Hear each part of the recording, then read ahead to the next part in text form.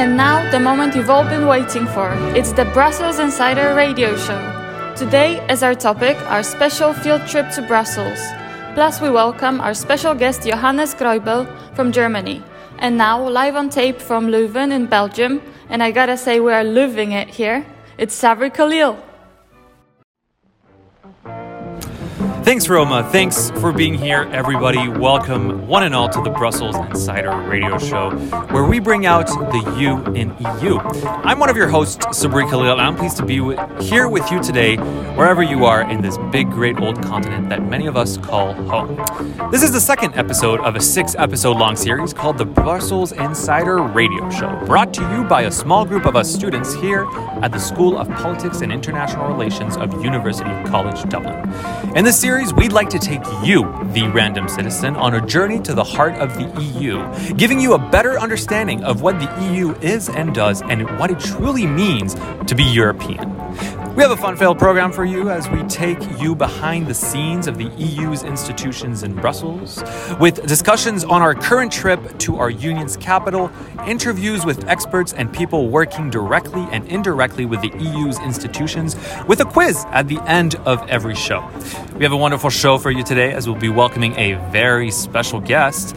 We'll be interviewing him here in the city of fries and waffles, in other words, Brussels. He's a policy analyst working here in Brussels at the European Policy Center, and we're very excited to be interviewing him today as we discuss the concept of the EU bubble. In the meantime, just sit back, relax, and enjoy the show. Thanks, Sabri. As you have all heard, I'm here to start with our interview of the day. Now, today we have the pleasure of interviewing our special guest of the day, joining us live from the EU Quarter. This person used to be a lecturer and is currently working at the Brussels-based think tank, the European Policy Center. Please welcome Johannes Greubel. Thanks for meeting us today, Johannes, for squeezing us within your pretty tight schedule, I'd say, for this chat. Well, first of all, how are you doing? It's a pleasure to see you again. Thanks, Sabri. And it's a pleasure to talk to you. Thanks for having me. So, Johannes, we have heard a lot about this Brussels bubble. Is the Brussels bubble a myth or a reality? Thanks. It's definitely a thing. There is certainly this ecosystem of the Brussels bubble, this parallel world in Brussels that is a bit separate from real Brussels. This international sphere, which is at the same time a great environment to work in, so international with people from all over Europe. So there's certainly this Brussels bubble. So if we were to delve more into it, the bubble exists. We've established that.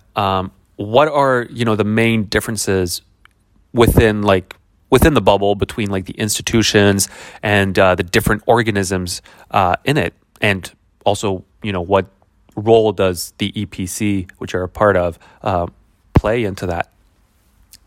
Yes, there's several actors. There's of course the institutional angle from all the European institutions here in Brussels, but also other international organizations from the UN to NATO. So you have these international structures, but then of course you have a lot of corporate organizations, associations that are part of this Brussels bubble, a lot of NGOs, lobby organizations, and of course, and that is the sphere that my organization is part of, this research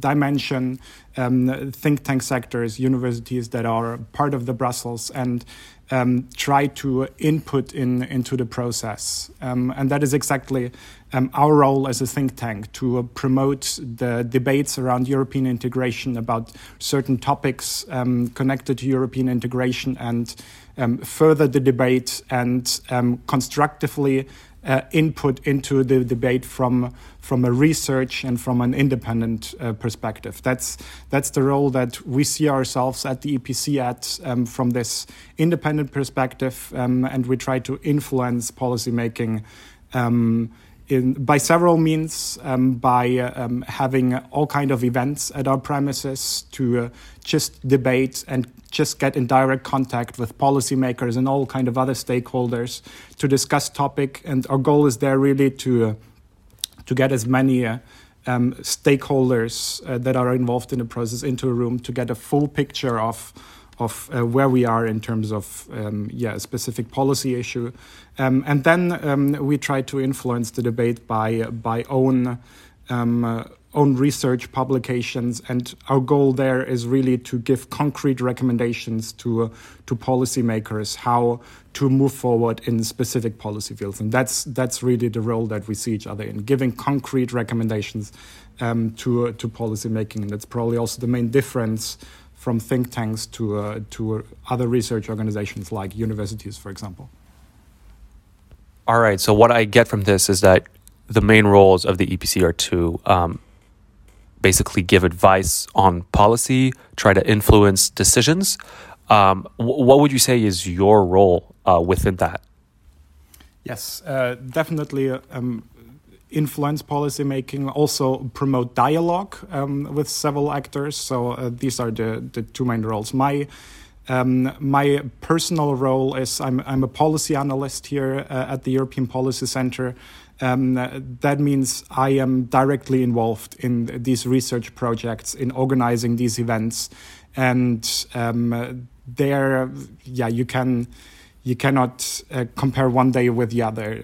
It's always a moving target. You work in several research projects at the same time, organize several events, or in the process of organizing several events at the same time. And you're basically trying to put yourself out there to be part of the debate and to be recognized and to be able to input your own ideas and your own thoughts into policy making. That's the exciting part of this process. And I'm personally part of the European Politics and Institutions team here, one of the teams that we have at the EPC together with a lot of other teams. And we deal with the institutions, how do European institutions work together, and we look especially on the broader debate on the future of Europe. So where will Europe develop in the next years, especially in the context of the conference on the future of Europe, which is a big thing here at the moment. So that is our role within EPC. But then we have a lot of other programs. We have a program dealing with migration, one on foreign policy, one on economics, one on social affairs. So we are one of the bigger think tanks here who try to cover several topics, several issues that are part of the debate here in Brussels. I see. So thanks for that response. That's actually pretty insightful, I'd say. And I think we now kind of understand the role of the EPC, your role within it. I have another question for you. It's, I'm sure you must come across challenges. I mean, the EPC probably does. What are those challenges? And most importantly, what are some positive outcomes that the EPC has gotten? And what are some learning outcomes you've gotten working for the EPC? There's several challenges. I think one of the biggest challenges is actually to be heard in this bubble, because there's so many different actors, so many different interests that are pushed from so many sides within the institutions, but especially outside. So really getting your messages across is a huge challenge, and it takes time. It is not easy, but once you establish yourself as a think tank, but also as a researcher within the bubble, things get easier, because a lot of things happen with a direct exchange with policymakers, and that's the great thing about it. When you really see that your opinions are taken seriously by members of the parliament or people in the commission. So I think that is one of the biggest challenges, to be heard.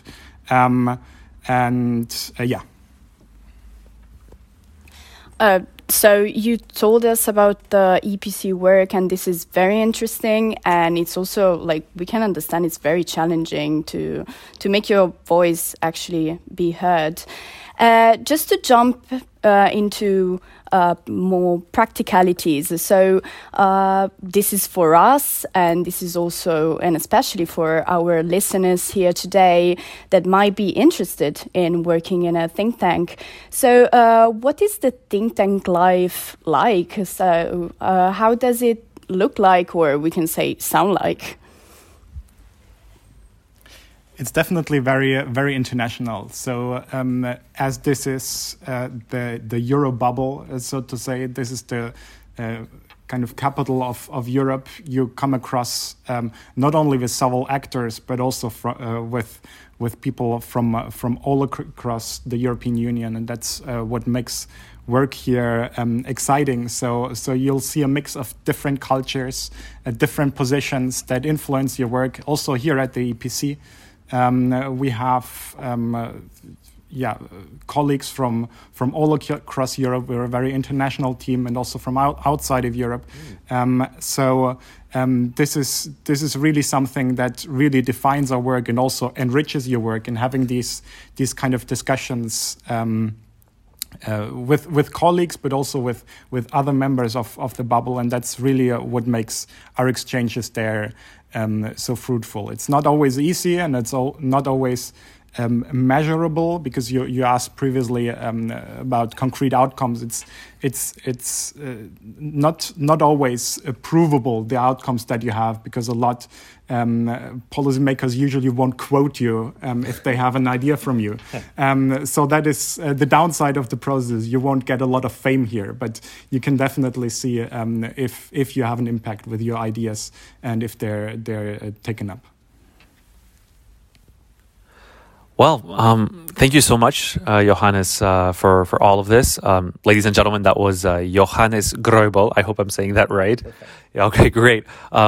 Hope you guys enjoyed this interview with our very special guest joining us here today in Brussels, Belgium, capital of the European Union. Do you have anything else to tell us, Johannes? No, thank you so much, and I hope you have a great rest of your stay here in Brussels and learn how the Brussels bubble works in practice. Thanks a lot, Johannes, to be here with us, and all the best. Absolutely. Thanks. After hearing Johannes Groebel's conversation with us, we would like to give you the opportunity to win a special European theme prize that will be announced at the end of the whole show, series of 6 programs. Here we go.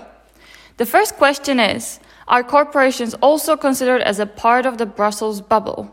Second question, what does the EPC stand for? Third question, name different 3 policy areas that EPC is involved in.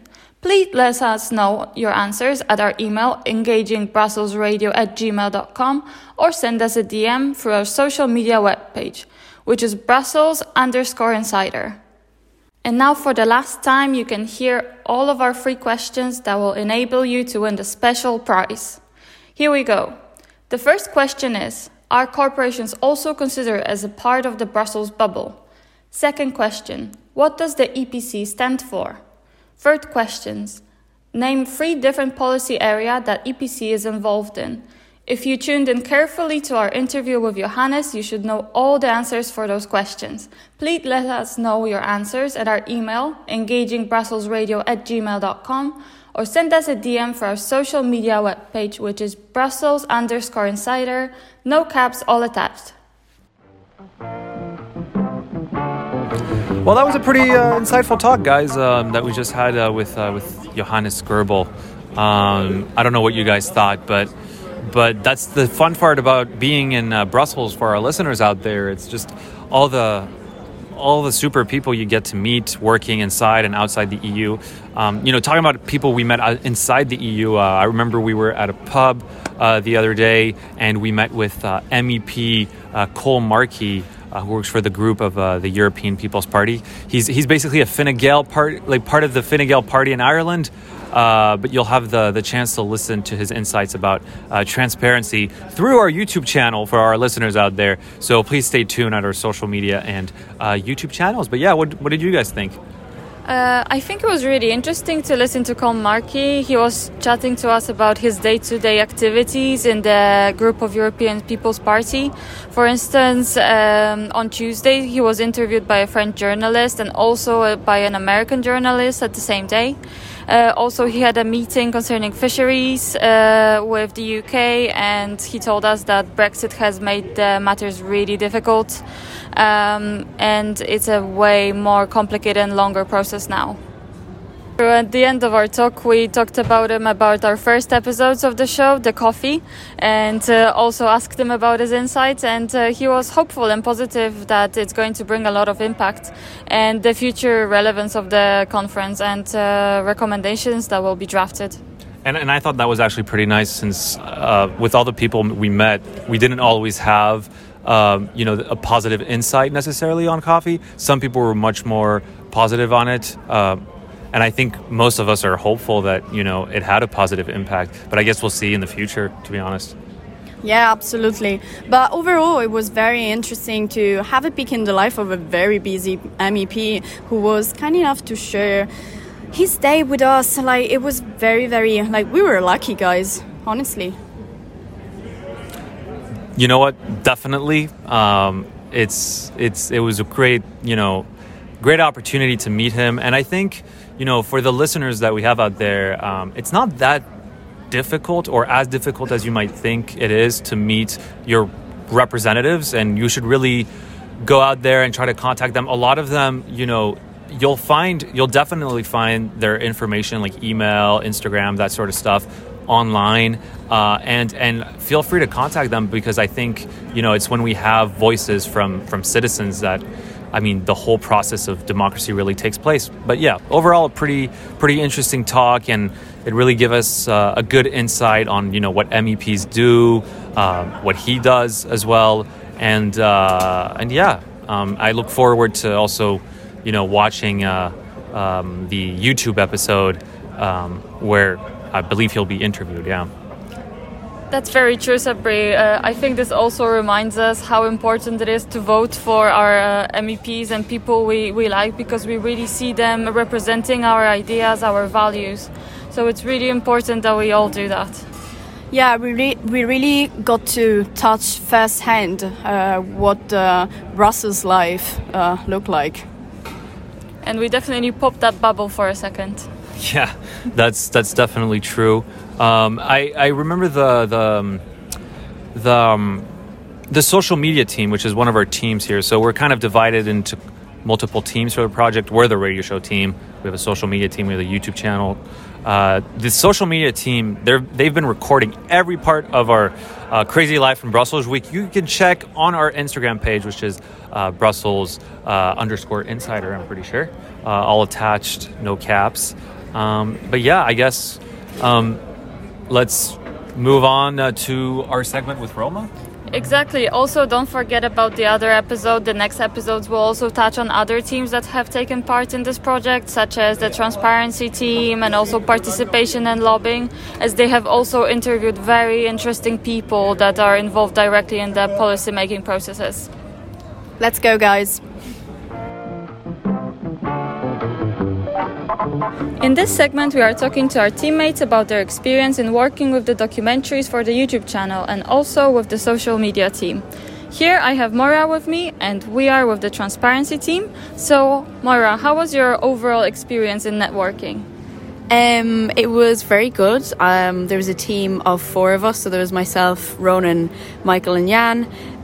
Ronan did most of the reaching out for the networking and connecting with people, so when I speak, a lot of it is going to be on behalf of what Ronan did. So we met 3 people, well, we met 2 people actually at the beginning. So we've met Francis Fitzgerald's parliamentary assistant, who is called Una Clark, and we also met MEP Colm Markey. And so those are the 2 people that we spent the most amount of time reaching out to try and organise everything. So those are it was mainly through emails, and I think Ronan himself had met Frances Fitzgerald at a conference before, so that's how he was able to kind of form a connection and speak to her. And then for Colin Markey, he's an MEP, so he just emailed him directly following an address on his webpage, and that was how he managed to get that interview sorted out. What do you think was the most challenging part of preparing the YouTube episode? There's a lot of coordination, so we had to figure out who we wanted to speak to specifically to get views on transparency, and then we had to figure out how we were going to coordinate it around the schedule we already had built in to go to Brussels. So it was just trying to align their schedules because they were very busy, so it's hard to get them at a time that we're also free. And then another part was just kind of, it's quite informal. We met Una Clark in a bar, so it was trying to work out where we were actually going to meet people and how we were going to sort out recording it, and then how could we get it to fit into a short segment, I would say was probably the most challenging. Thank you. Sounds like really challenging but also really rewarding environment. So thank you for your answer, Moira. No problem. You're welcome. We are going to talk to our teammates from the participation team about their experience in working with the documentaries for the YouTube channel. Now, welcome Henning. What was the main difficulty in reaching out to your guests for your channel? So in general, it was actually easier than we thought in the beginning. All these people in Brussels seem so distant and far away, but actually it was easier to get a contact going. But the main problem might be that just to get a personal email address actually. So sometimes you get these info@ addresses and it's just so hard to get a response there because there's probably hundreds of emails getting in. So biggest advice would probably be to just try to talk to people, maybe even call someone that turned out very well, and then get a personal email address and work on with that, because then you might actually get an answer. Thank you so much for that. Now we can see networking is the most essential thing every time. Thank you. Yeah, thanks. In this part, we'll be talking to the team focusing on lobbying and their experience in making the YouTube episode. Hello, Oliver. What was the main difficulty in reaching out to your guest for the YouTube episode? For us, it was rather difficult because lobbying is a more sensitive topic. So many people do not like to admit that they work in lobbying. But on the other hand, who was very willing to talk to us were MEPs, actually. They were very easy to reach out. The difficulty there was to actually schedule a meeting. So we had meetings scheduled for this week in Brussels, but they all were rescheduled for next week now because the MEPs have a busy schedule. So we're going to meet them. Yeah, we have to reschedule. Thank you for shedding a little light into how the lobbying processes work in the EU. Thank you so much, Oliver. You're welcome. Happy to be here.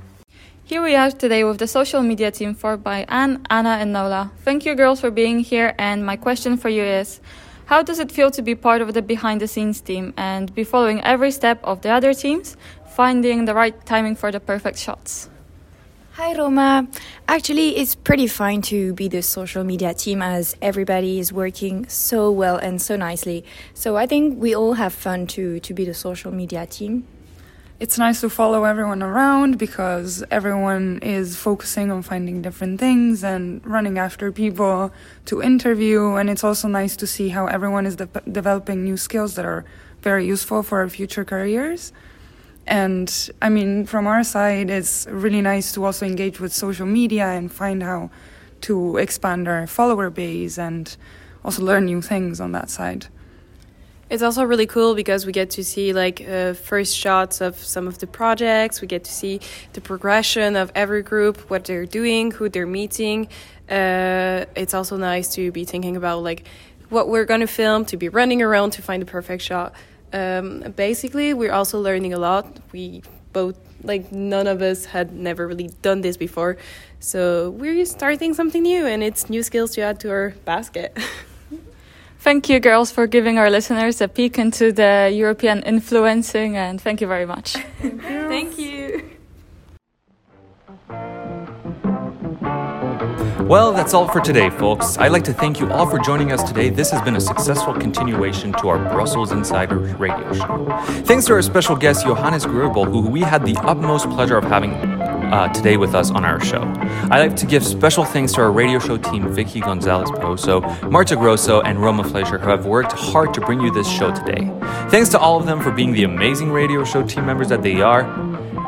I'd also like to give thanks to our behind-the-scenes class who helped us in advertising the show, and to our professor, James Cross. Finally, I'd like to give special thanks to my own Yes Fam Radio Show team and the Brussels Insider podcast team of 2021, whose 2 shows greatly inspire us in the overall structure of this show. And thank you, you amazing audience, for being here along the way and being the heart of this show. Be sure to check us out on Instagrams at Brussels_Insider, all caps. All attached, no caps. That's Brussels_Insider, all attached, no caps, where you can ask questions you'd like us to ask on our next shows, participate in polls to be guests on our show, follow us during this trip right now in Brussels, and of course, it would mean a lot to see your support. I sincerely hope you enjoyed the show, and I hope to see you next time. We hope we've brought back the U in EU. See you next week.